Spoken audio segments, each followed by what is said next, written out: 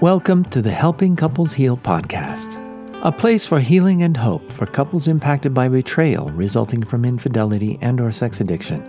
Your hosts are Marnie Breeker and Dwayne Osterland, licensed marriage and family therapists, certified sex addiction therapists, and founders of respective treatment centers in Long Beach, Los Angeles, and San Diego, California.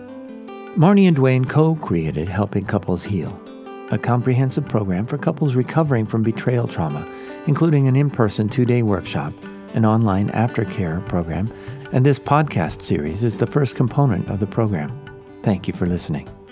Marnie and Dwayne are committed to helping you recover from the devastating impact of betrayal trauma and are honored to support you wherever you may be in your healing. If you've lost hope, you've come to the right place. Now, take a slow, deep breath, and let's begin with the Helping Couples Heal podcast. Hello, everyone, and welcome back to the Helping Couples Heal podcast. This is Marnie, and I'm here with my co-host, Dwayne Osterland. And we have today a really special guest, and we've been trying to coordinate this interview for, I think, close to a year now.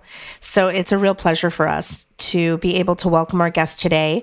Ted Bunch is the Chief Development Officer of A Call to Men and is internationally recognized for his efforts to prevent violence against women while promoting a healthy, respectful manhood.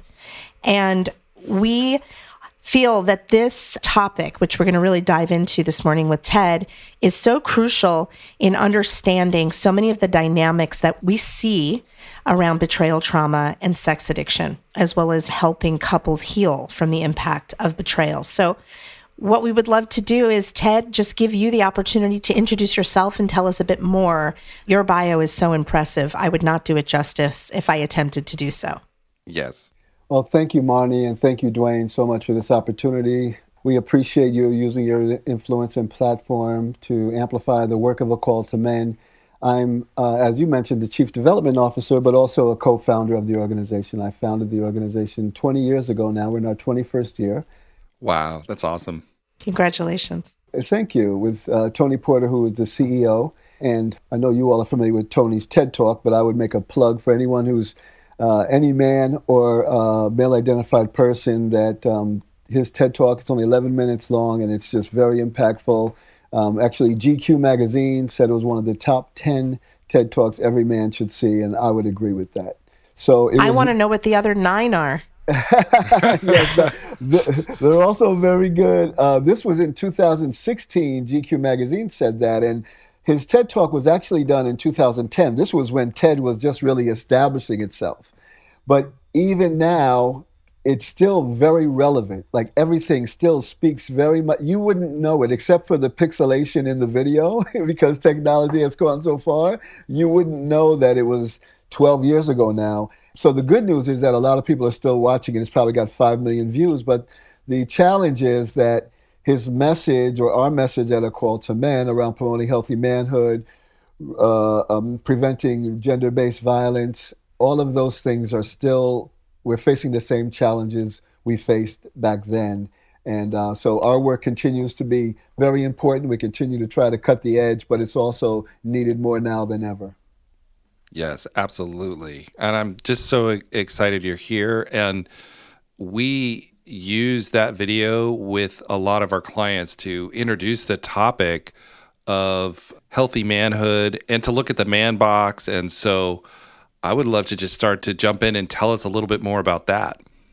Sure. Well, so thanks for bringing that up. You know, the man box is a term that we coined, before we founded the organization. Actually, the organization was founded on the man box, on our knowing that we needed to spread this message. And Tony was the original visionary for the organization, and the man box was an important part of our work then and now. And we know that as we increase and promote a healthy, respectful, loving manhood, we also decrease and prevent domestic violence, sexual assault, bullying, homophobia, gun violence, many social ills, death by suicide for men, anxiety and depression goes down. All of these things are connected, as I'm sure we'll unpack some today, that the pain, the trauma is all connected, that men experience. Hurt people, we know that, but also healed people can heal people.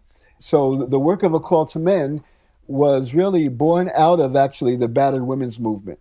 Tony and I both worked in domestic violence programs prior to establishing A Call to Men, knowing that while the overwhelming majority of violence against women and girls was men's violence, the overwhelming majority of men were not violent, but we were silent about those that were. And that was as much of the problem, if not more, than the violence and abuse, because those men can only do those things because we didn't say anything about it.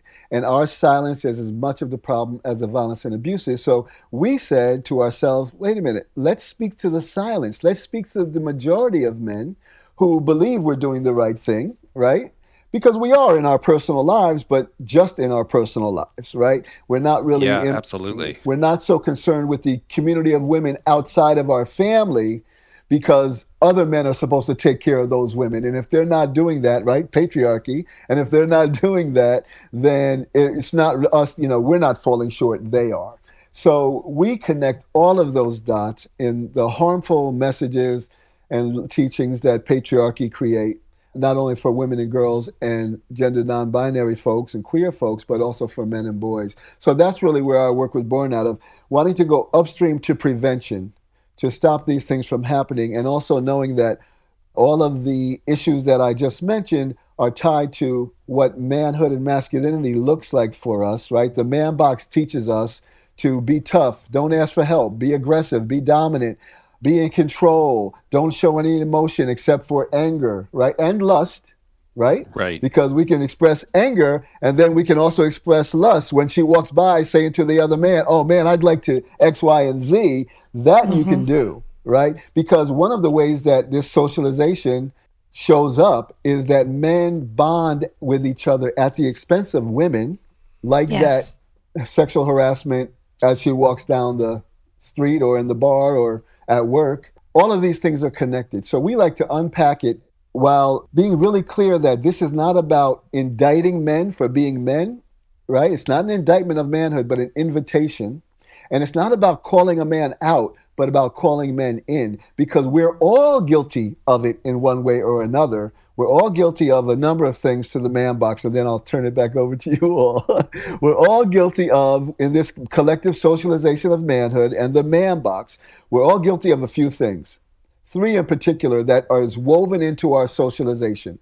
That women and girls, we're taught as men, and we pass this down to our boys, that women and girls are seen as having less value than men and boys, right? That's why anywhere in the United States, I see a 6-year-old boy being taught how to throw a football by his uncle, coach, big brother, father. That older man says to that little boy, you got to throw her in that, son. You throw like a, right? Everybody knows the answer to that. Yeah. Everyone does. It doesn't mean I believe it, but I know the answer, so I've been socialized in that way, because it's not true, but I've been socialized. So less value. The other is that we're taught that women on some level are the property of men. That's why, again, anywhere in mainstream United States, I saw a man hitting his wife or girlfriend right now, today in 2023, with all that we know about domestic violence, and I walk over to him and say, knock it off, and he's going to tell me, mind your business. It doesn't matter if I'm in New York City or rural Texas, it's the same thing. Again, these are the lessons in patriarchy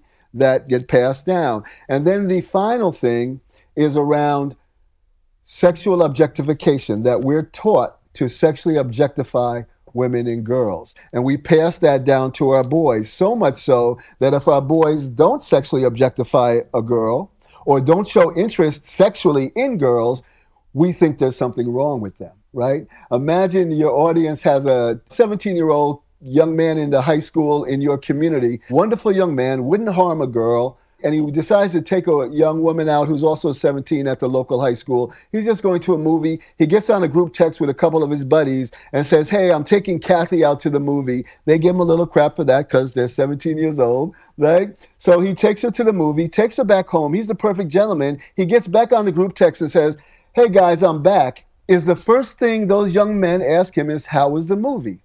No. They ask him something around conquest, something around, did she put out? All of the, well, where did they learn that from? They don't learn it from each other.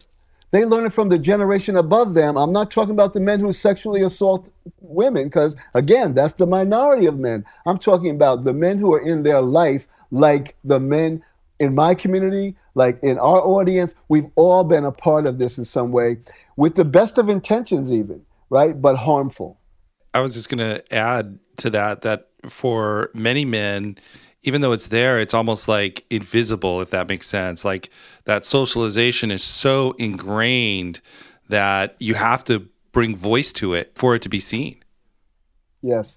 We like to say it's like the hum of the refrigerator, Dwayne, right? It's like you don't even pay attention to it. Is the fridge on? And then you get close to the fridge and it's clearly on. Yeah, absolutely. Right? But it's in the air that we breathe. It's everywhere. That's why men are silent to it, because we really don't see it. And our privilege and entitlement that a male-dominated patriarchal society allows us not to pay attention to it. When we pay attention to it is when it impacts women and girls in our life. That's when we pay attention to it, right?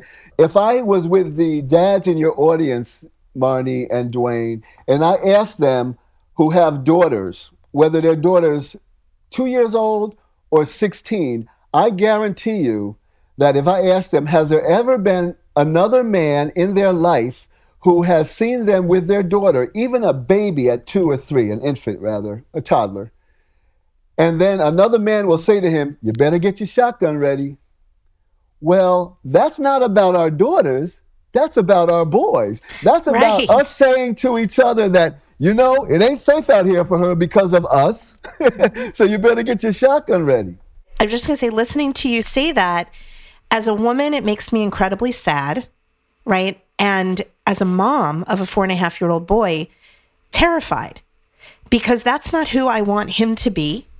And as a woman, it just feels so awful, right? To know that that's how you can be looked at and that's how you can be seen in this world. These concepts, as you're talking, I'm just so aware of how true they all are, how real they are, you know, how present they are in our culture, in our society.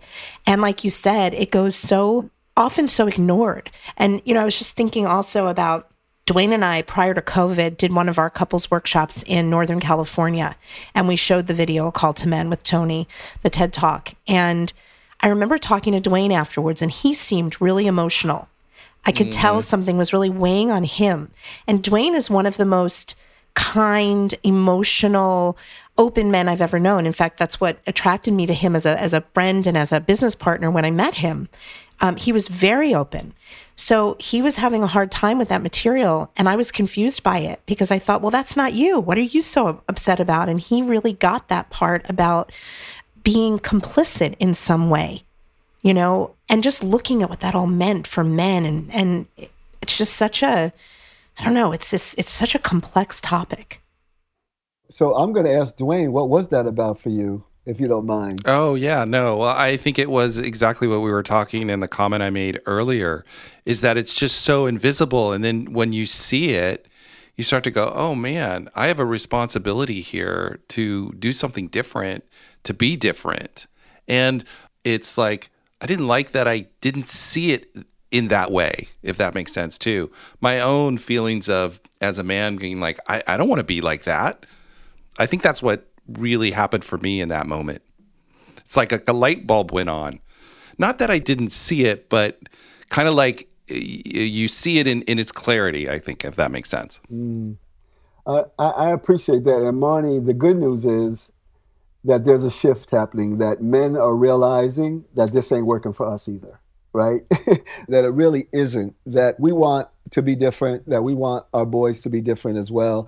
And Dwayne's reaction is not unusual, even with the understanding and the awareness that you or I might have, Dwayne. It's still our socialization that we're still a part of it. And we all know that we're still a part of it. And that's why in post-Me Too, men were back on their heels. Like, men were really back on their heels when allegations started coming out from men, and then Me Too got the attention that it got, where we're looking at now sexual harassment in the workplace, women being sexually objectified. There wasn't a man. I've done a lot of trainings in workplaces and every other setting, really, wherever there's men and young men and boys, A Call to Men, you can find us there. But what I found was, as we look at post-Me Too awareness, I should say, because Me Too, of course, was established years ago by Tarana Burke, but then it got this new energy and new life and this global phenomenon. But as I speak to men as well-meaning, and I'm putting that in quotes, and as positive and as aware as some men might be, I can say with confidence that men were back on their heels a bit because of a couple things. One is because we know on some level that we're a part of the problem, that there isn't a man that I've met who hasn't either done something that sexually objectified a woman or witnessed another man doing something and sexually objectified a woman and didn't say anything. Well, let me frame it this way. I haven't met a man that hasn't either done something who has sexually objectified a woman and gotten away with it, or witnessed another man doing something or saying something and gotten away with it and said nothing about it. And I can say that with confidence because one of the ways that we prove that we're men in this hyper-masculine male socialization man box is to objectify a woman. So it's almost like you have to pass that test in order to get to the next phase, even though you may not want to, you may not like it, it may not feel good, but we also still remain silent, those kind of things. So this generation of men, we're being held accountable, right? This is also why we're back on our heels a bit. It's long overdue, but we're being held accountable for something men have always gotten away with. So we didn't even have language for it, right? Absolutely, Ted. Do you guys remember the movie from so many years ago? I think it was in the 80s with Jodie Foster. I'm having trouble remembering The Accused. The Accused, yes. I hadn't thought about that movie in years, but as you were talking, it came back to me. And I just remembered that was a perfect example of showing, right? This concept of keeping your mouth shut. No one would talk. And this assault happened in a bar with lots of men and women. Mm-hmm. But challenging male entitlement, male privilege, that's a difficult thing. And it's the same thing as if a well-meaning white person challenging race with other white folks is not an easy thing. Yep. A man challenging gender or male entitlement and privilege is not an easy thing. You have to say, okay, I'm going to do this. I might offend some people. I might lose some friends. I might not be invited back, but I need to say something here. Again, to the good news, Marnie, is that I feel like there is a shift. I mean, we're an organization that's been around for more than 20 years. You all are doing this podcast, having this conversation. There's a shift happening. There's an awareness that we have to do something different in order for us to move to the next level within our own civilization that's going to be respectful and honoring and valuing all people. And that's what your message has always felt like to me. It's that stepping out of that man box, being able to see it in such a concrete way gives you the ability to step out of it. Like you said, the refrigerator, you're not even aware it's running. And it's so ingrained into male masculinity, this, collective socialization of men that, it's almost just invisible. So having a voice to it, I think is what we have to do. While also loving being a man and being male identified. Like, that's really important. Like, I don't want to not be a man. I love being a man. I love being a father. I love all that brings, right? I love that. But I also know that how we've been taught to be men and how we pass that teaching down to our boys, and everyone else has to respond to that, right? Because it's a male-dominated society. So as we objectify women, then women also and our girls may feel like, oh, well, I have to show this because that's the way I'm going to be validated because, right? They may not say I'm an object, but that's what is part of the response to, right? Is what men say you need to be and do and those kinds of things. So that's shifting, and it's an important shift because, again, we can connect it to death by suicide by men, that men are living 5 to 6 years less than women, all of these things that we're not asking for help. We don't go to the doctor to prevent things. We go because it's an intervention that's needed, not to prevent things. All of these things are connected to that rigid notion, hyper-masculinity, that's, I don't know if it ever works, but it's certainly antiquated at this point. Right. So yeah. Ted, you said two things that I'm interested in. One is that there's a shift happening, and even just this conversation, right, it represents that shift. But you also said earlier in the conversation that some of the challenges that existed way back in 2010, is that when you said Tony did the TED Talk?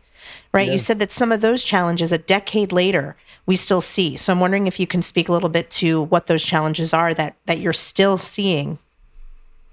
Well, I would say the challenges that the man box creates, which is that we're still taught that women and girls have less value than men and boys, even though, and I'm thinking about the men in the audience who are looking around and saying, well, what are you talking about? Women have all these opportunities. My boss is a woman. My wife or my partner, she gets opportunities that I would never get. All of these different things. So yes, we might be able to look at one situation, but when we talk about systemic, there's still sexism, misogyny, male dominance. It's still alive and kicking. And actually, when progress is made, whether it's around gender or race, sexism, racism rear its ugly head to push it back down. So we often see that as well, right? So the issue of less value, women and girls having less value than men and boys, is still very prevalent.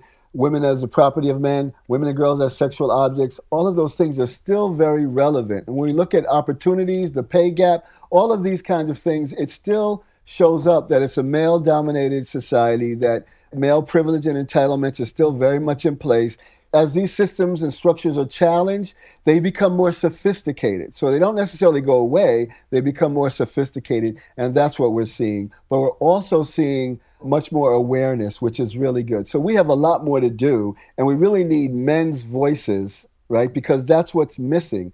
The voice of men is what's missing. If we looked at domestic violence or sexual assault, if women could have ended domestic violence and sexual assault, they would have, right? They don't have the responsibility to end it because they're not the ones perpetrating it. And the same thing around race. If black folks could end racism, trust me, we would have. So it really has to be those people benefiting from the structure, from the status quo, have to say, we have to look at ourselves and what do we need to do to make things different, equitable, fair, respectful, and valued. So that's really what has not changed, is that it's still a male-dominated society, even though there's many shifts happening in many places, but we have much more work to do, that's for sure. And one of the differences is, though, I think that gender is talked about in a much different way than it was, say, 12 years ago. I think about the children in my life, for instance, the topic of non-binary.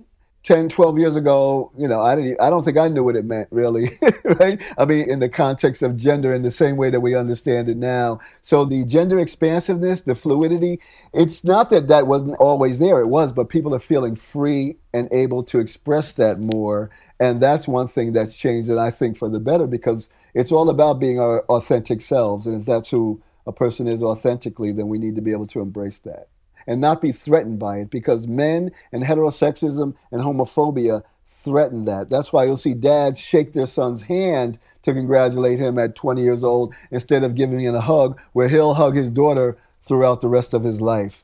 Those kind of things, are really challenges that we want to overcome, because as men and fathers, we miss out on so much because of these rigid notions of manhood. We really do. Yeah. And going back to that where you don't see it, because I'm thinking of my own kids and, I have a boy and a girl, and some of those responses I can find myself firing off before I have to kind of consciously go, wait a minute, what am I doing here?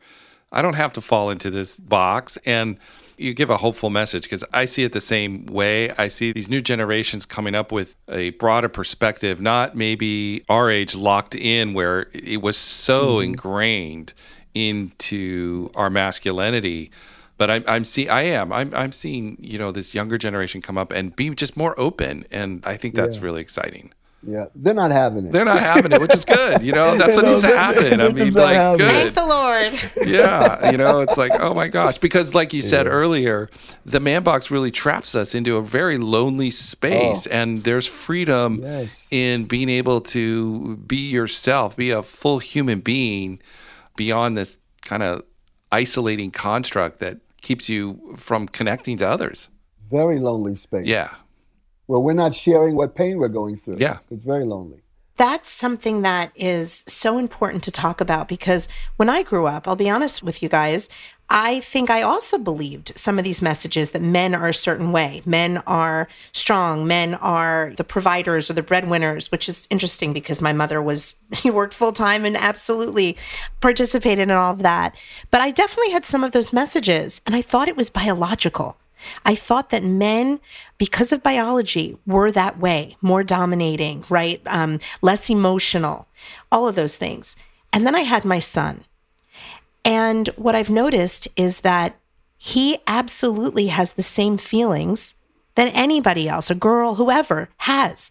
And at this age, he's allowed to show it, right? He's allowed. It's sort of normalized.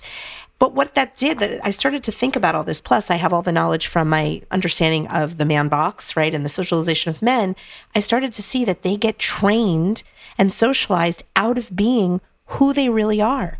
It's not that men don't have fear and pain and emotions. It's that they're taught not to let it out. Like you said, not to be authentic. And by the way, we work with relationships. It's a perfect example of looking at how men don't necessarily show up in an authentic way in a relationship. You need to be vulnerable in order to be authentic.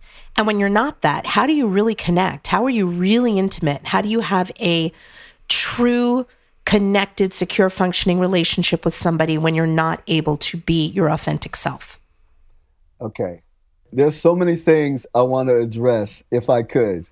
Please. So first of all, we stop our boys from experiencing those feelings, right? We tell them to stop crying. And we tell them to stop crying, we're actually saying stop feeling, because he doesn't know the difference, right? We're taught that our boys aren't supposed to experience those kind of feelings, sadness, disappointment. You're supposed to suck it up, walk it off, man up, all of these other things where we allow our girls to express whatever they want to express for as long as they need to express it. So they develop language, they develop their processing. Our boys don't do that. So they grow up to be men who can't process when they're going through challenges in their relationship also. And at the same time, when those little boys are feeling disappointment, rejection, hurt, pain, all those things, we don't give them that time to talk about it, process it, all of those things, right? So now when they grow up, they don't want to be hurt. They don't want to be rejected. So we'll put these walls up in our relationship and maybe even not treat people with full respect because of, well, I'm not going to let that person get but so close to me. I'm going to give them this amount of information and not that amount of information, or how, whatever that means for that particular man. So these behaviors, though, are not embedded in our DNA. So it's not biological, which you've learned.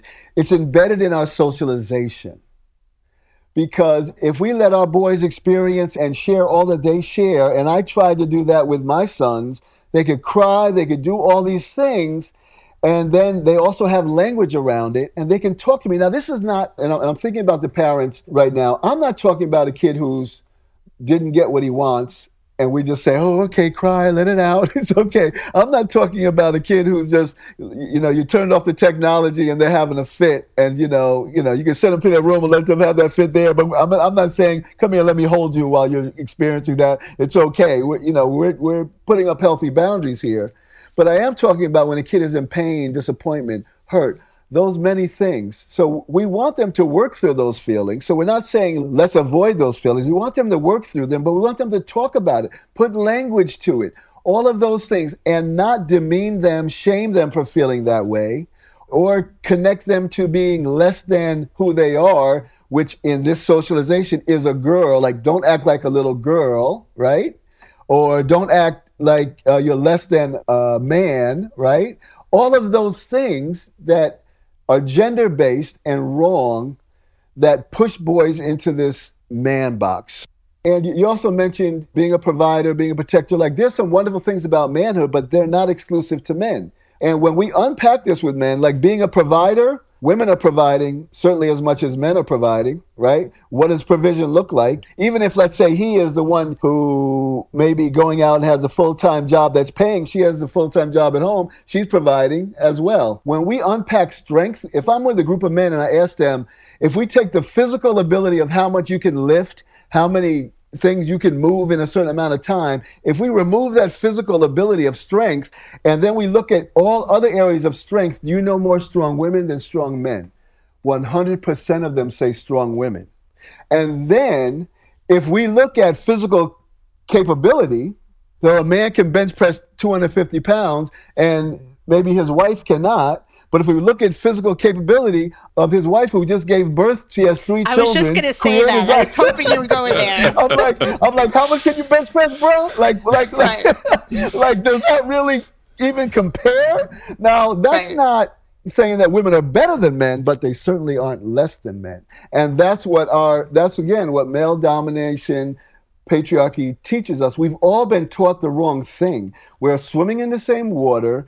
What we've learned around gender, race, class has been passed down to us, right? So we've inherited all of it. But now that we know that, it's really our responsibility to, okay, so what do I need to do to make the world, my family, our community a better place? Absolutely. I want to say that we're talking here today about the socialization of men, but we have a lot of women in our audience that listen. You know, many are betrayed partners. So I want to be clear that women also get socialized. You know, I was just thinking about how girls that want to play sports or want to get their hands dirty and all that kind of stuff, they're labeled tomboys. I'd never thought that in my entire life until this conversation. I never thought about that term tomboy. So for a girl to be engaging in certain things that make her feel good, she's called something that has the word boy in it. And that's like, my God. So I just wanted to acknowledge that because it's clear that this is an issue that impacts both genders. It really is. And you bring up a great point. When I've talked to men about, again, living in this man box and deconstructing it and even dismantling it, men have said, look, I know the woman in my life wants me to be a certain way, right? Because she's taught that those attributes in the man box are what you want to aspire to, not only if you're a man, but if you're a woman, this is what you want to see in the man that you don't want somebody who's going to be emotional, let's say, who's going to share that they're hurt and that this and that. But as you said, women and girls are socialized in the same way. So, you know, no one's immune from it. Again, we're all swimming in the same water. And it goes in many different directions. It goes for girls like the tomboy, and then those who don't necessarily fit the binary, there's all kinds of issues there as well. I mean, I remember, so I have 2 children who identify as queer. And that word, for instance, when I grew up, wasn't a word that was seen as an offense. That was seen as disrespectful. That was fighting words. But now it is not. Language has changed, right? It's even empowering certainly for Jalen, whose pronouns are they and them. They identify as queer, right? So there's so much that doesn't necessarily line up with what we've been taught about manhood, masculinity, womanhood, and femininity. There's so much. And all of us actually are fluid within that space. Myself and all the men who are listening to this as well. We have not done things in our lives that have been of interest to us. We've avoided it, or we said, no, I'm not going to do that because if I do, someone will think that I'm X, Y, or Z. Your audience won't be able to see this, but you always will see in the video, you see flowers over my shoulder. I always have flowers in the house. I have probably 3 other bouquets of flowers throughout the house, almost in every room. I love flowers, but it took me a good number of years in my marriage to accept that I like flowers. I would actually bring flowers home for my wife, you know, presenting it to her. Here you go, here's flowers, boom, boom, boom. She'd like it. She'd be, oh, that's nice, you know. But if I didn't bring flowers home, she wasn't really looking for flowers. She didn't think that it meant I didn't love her if there weren't flowers. You know, when flowers went in the house, who missed them was me. Right. Mm-hmm. I miss the colors. I miss the smell. I miss all of it. So now I went through most of my adult life not tapping into my full authentic self because my authentic missing self out on loves something. Flowers. Yeah. Missing out on a lot. Yeah. This is my point. Missing out on a lot that as men, we're so much more than what that man box dictates. So we're missing out on a lot. And as dads, and I want to speak to the dads specifically around kids who are gender non-binary, we're missing out on a lot when we try to stop them from being who they are, when we don't give them a sense of full belonging, when we're uncomfortable meeting their friends, we're missing out on so many things. So I just want to put that as a word of encouragement to parents. As you were talking, I was thinking of another point too. You grow up with all this messaging, and you were saying earlier, especially around emotions where you don't learn to be able to express them. So now you're in your adult life and you have to unlearn all of these automatic responses to shut your emotions down or to make sure you express your masculinity in the appropriate way. So ingrained. And then you're trying to have an intimate, meaningful relationship and you're stuck with this deficit because you didn't learn these skills. You didn't learn your emotional life. You didn't learn how you experience emotions in your body. And if you're in the realm of you've betrayed your partner, now you're trying to repair without any of these skills, and you don't even know how to do it. It's right. And I would think that as you're trying to repair, you're also experiencing the emotions of guilt, frustration, because it's not repairing as quickly as you might like. Part of that socialization is that we're taught that, okay, do this and solve the problem, right? Where women generally have more of a process. It's not that simple, right? It's a process, step by step by step by step. But we're taught that process is uncomfortable for us. What do I need to do to solve the problem? And now we're missing the whole point of building that back, the relationship back, building the trust back. I just made a little video with one of the coaches that works for our coaching organization about something that really speaks to what you're saying right now, which is most of the men that come to us for help after betraying their partner, they say in words, I will do whatever it takes, right, to fix this, to heal this, whatever it is, I'm all in. And then their actions, or non-actions, I should say, really say something very different. And right, they're not doing the work. But this is interesting because what is the work? It's usually becoming a man who has integrity, a man who does express his feelings, right? A man who is vulnerable and knows how to be intimate and be their most authentic present self. That's the work. And, to me, I always say, it's not that hard. I don't say this to them. Well, now they're all hearing it, but it's not that hard. But that's because that's who I am. And it comes easier to me. And I was taught that. So I have so much compassion for the men who, well, all men. I have so much compassion for all men as we're talking about this. And, it's a really tough thing for all of our clients, both the ones who've done the betrayal and the ones who've been betrayed, because the ones who've done the betraying are dealing with all of these in some way. I'm not using it as an excuse by any means. They have to take responsibility and there's consequences of their actions. But there are these dynamics that have played a big role in how they've shown up as men. And, and I feel for the women who have experienced the pain of being hurt by these people who have, experienced all of this collective socialization. So it's created so much pain and so much trauma. Yeah. And, I think as men are willing to do whatever it takes, as long as it's not emotionally painful or uncomfortable to go through, because it's like, okay, do I need to take her away? Do I need to do this? Do I need to do that? No, it's actually, you need to share what's going on. And to the women in the audience who might have a male identified partner who she's like very frustrated with, he won't tell me how he's feeling. Yeah, he doesn't know how he's feeling. Like, that's the frustration for him as well. If you ask him how he's feeling, he's probably going to say, I feel like I wish you'd stop asking me how I'm feeling. Yes. Because he doesn't really have the language. So, again, because that little boy never got time to talk about what he's going through. So we keep pushing it off, meaning talking about the pain that we're in. And then we get into these relationships that a man might be causing harm in, and he really doesn't know how to talk through it.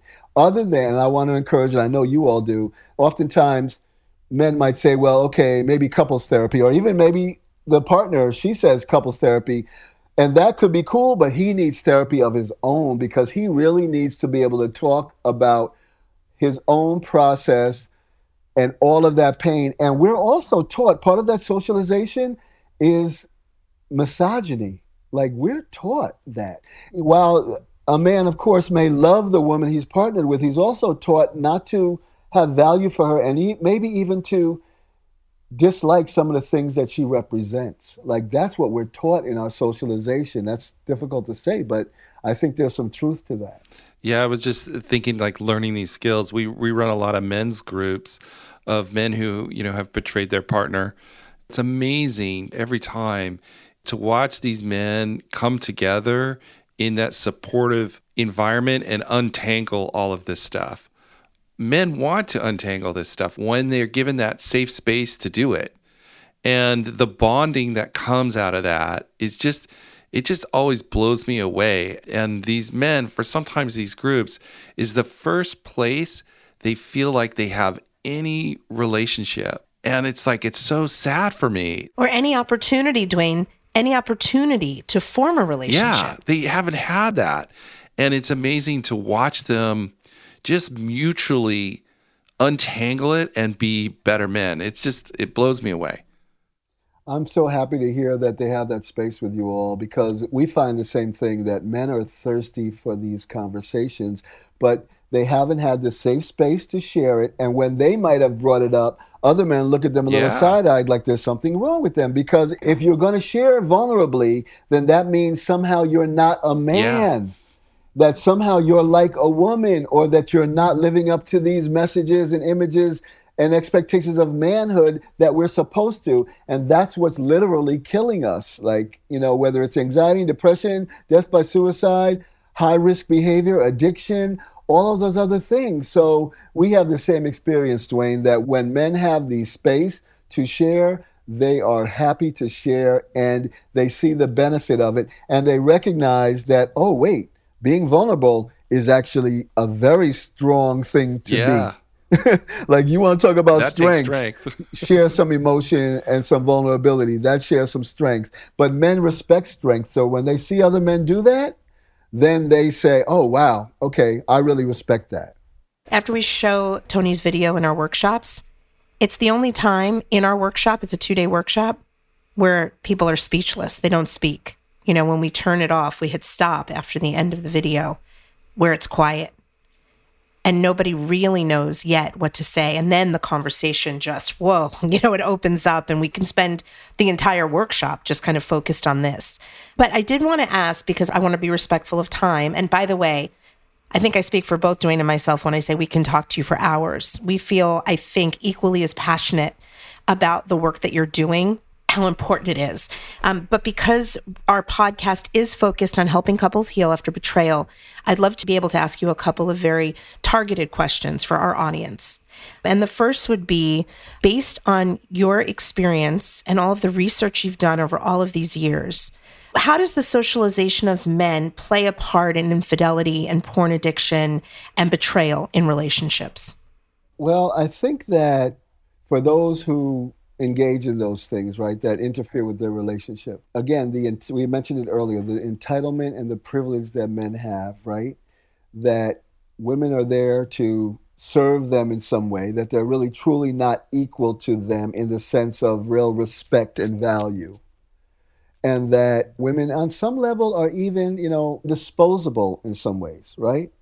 Like, I mean, I've heard men say, there's more fish in the sea, you know, those kind of things. When somebody breaks up with someone he cares about, we don't talk about the breakup. Don't go into the emotion of that, oh man, that sucks. You know, there's more fish in the sea. Let me buy you a drink. You know what I mean? And that's the end of it, right? Opposed to talking about, like, what happened? How do you feel? What do you think you want to do? All of those things, you know, must be very painful, all of that kind of thing. So I think that how we're taught our all male privilege and entitlement around relationships with women, I think the porn piece is a problematic piece for a number of reasons, because what it really does teach men that women are objects, because they're literally objectified. And by the way, where I talked about in the beginning around the man box, the issue of less value, the issue of property, and the issue of sexual objectification, in porn, they all meet at the same time.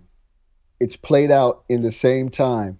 Property, objectification, and less value. And it's also, though, I think, a safe place for men to experience women without having the emotional connection or the responsibility or any accountability and all of those things. So it's an interaction with a woman without the responsibility of the relationship or accountability of the woman, right? So I think that that's a piece of it also that then dehumanizes that experience as well. Again, objectification. So I think that those things can be problematic. The other thing around porn is that it really does disconnect men from their hearts. And it disconnects our boys from their hearts as well.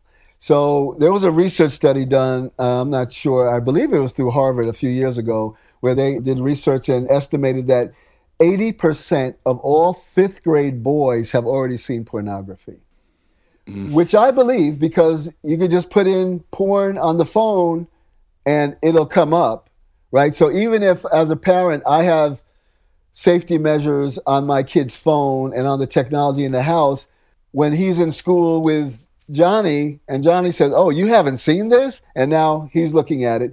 And it's not, Dwayne, I'm older than you, but the porn that I saw as a 11-year-old or 12-year-old was my uncle's magazine that looks like Victoria's Secret's ads in the mall. Right, I mean, yeah. That was it, right?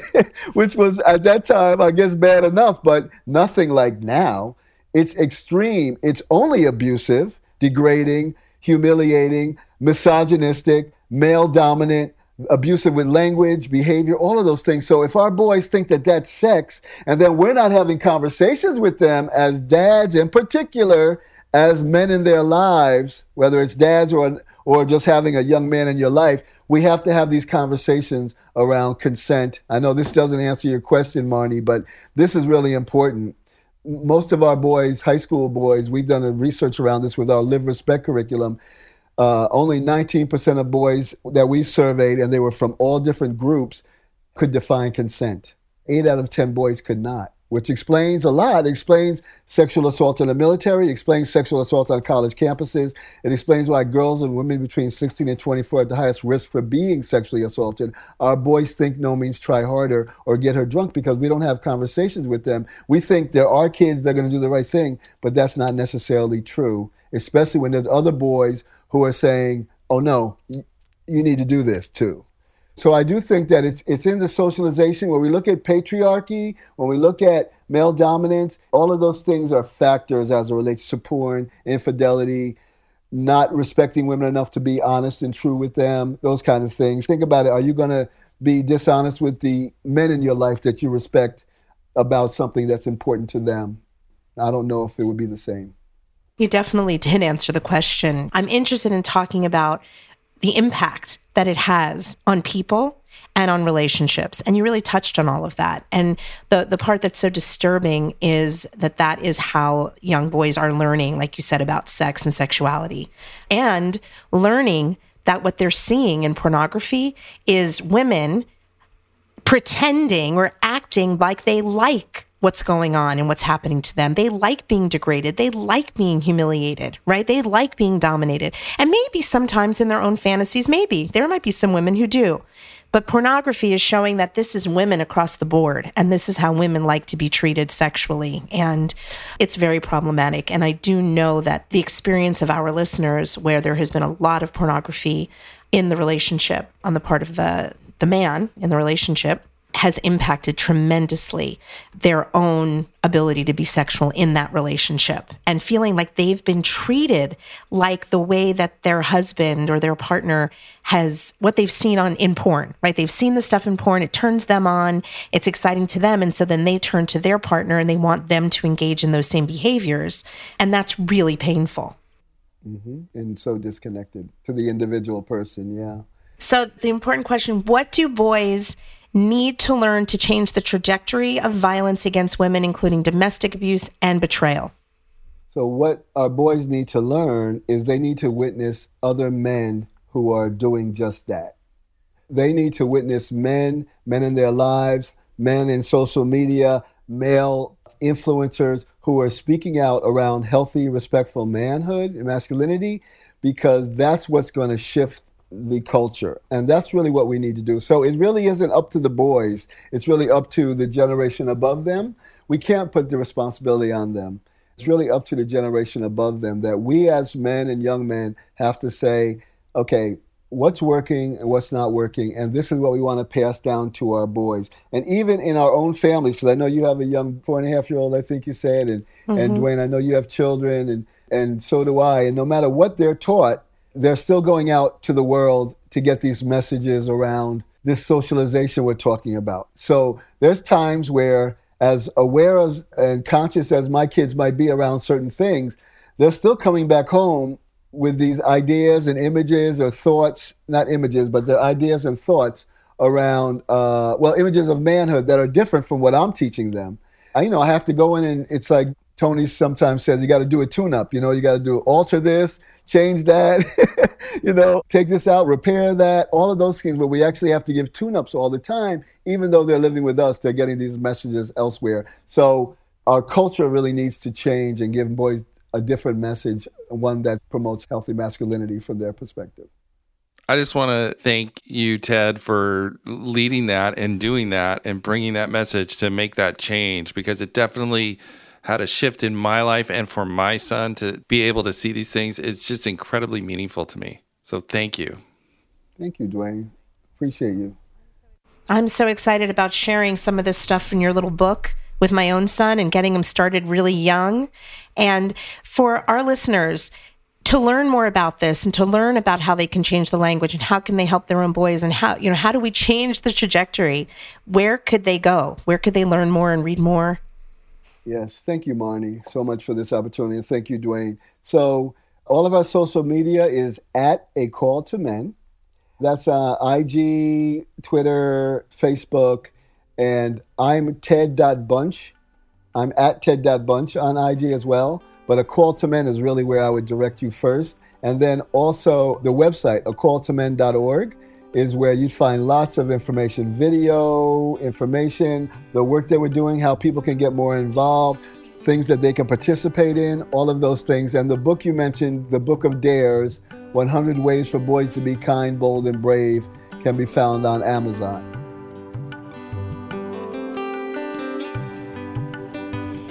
Thank you for listening to the Helping Couples Heal podcast, where your healing is the number one priority.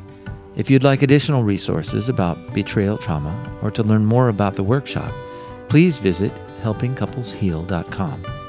If you're finding the podcast helpful, please support Marnie and Dwayne in continuing to reach others impacted by betrayal trauma by leaving a review on iTunes and sharing this podcast with someone you care about. Once again, thank you for listening. We're grateful for your trust and look forward to continuing to support you on your journey of healing.